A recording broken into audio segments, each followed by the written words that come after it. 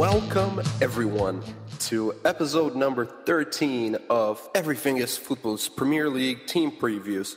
My name is Tomas Horcel, and today I'm going to be previewing Swansea City's upcoming season. Swansea, who last season finished in 8th place with a tally of 56 points, narrowly missing out on the Europa League, unfortunately for them, but a good season nonetheless. This season, I can see Gary Monk's men performing about the same. Around the 8th or the 9th, they got rid of Bony last January and still managed to have a good finish to the season. However, Gomes, who, by the way, have you seen that goal celebration? I mean, if you haven't, check it out. And if you have, go check out The Exorcist, the original one back from the 70s or 80s, or God knows when it's from. But man, does Gomes look like that girl from The Exorcist. I would not want to see that at night. That is scary. Gomes, come on, man. Go for a backflip. Don't be the girl from The Exorcist. But moving on, Swansea do have a good squad. Like I said, they've brought in a few reinforcements. You know, they have brought in Eder from Sporting Braga. They've brought in Andre Ayew. And those two are expected to help out Gomes in attack, to help fill the void that Bony has left. I'm not quite sure they can do that to the extent Swansea probably want them to do, but they're decent players nonetheless.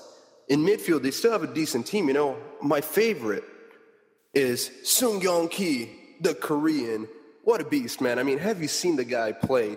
I was in Korea watching a Swansea game once at a bar, and it was absolutely wild when Ki scored. It was against Man United, actually, so you can imagine the Koreans were going wild. Jincha! That's Korean for really. Anyways, moving on to the rest of midfield. Gylfi Sigurdsson, great player. Jack Cork, always a solid player to have in midfield. Nathan Dyer has been there, done that for Swansea. And, of course, and you're not going to believe this, but Harry Potter is coming for you, John Joe Shelvey. Overall, though, good midfield for Swansea. And, of course, in defense, solid enough. Nothing special, but I believe that overall the team is very, very solid. They will perform similar to last season. And like I said, probably an 8th, 9th place finish in what is sure to be another good season for the Swans. One of the most entertaining and likable teams in the Premier League. That'll be all for today's preview. Thank you very much for watching. Tune in to the next episode where we will be previewing Southampton's season. Can they have another magical one? And make sure to follow us on Twitter, like us on Facebook, follow us on our brand new Instagram, Everything is Football. That'll be all. I like the way you look.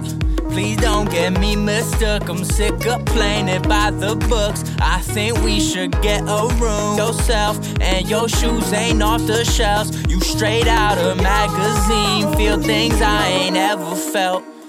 Yeah.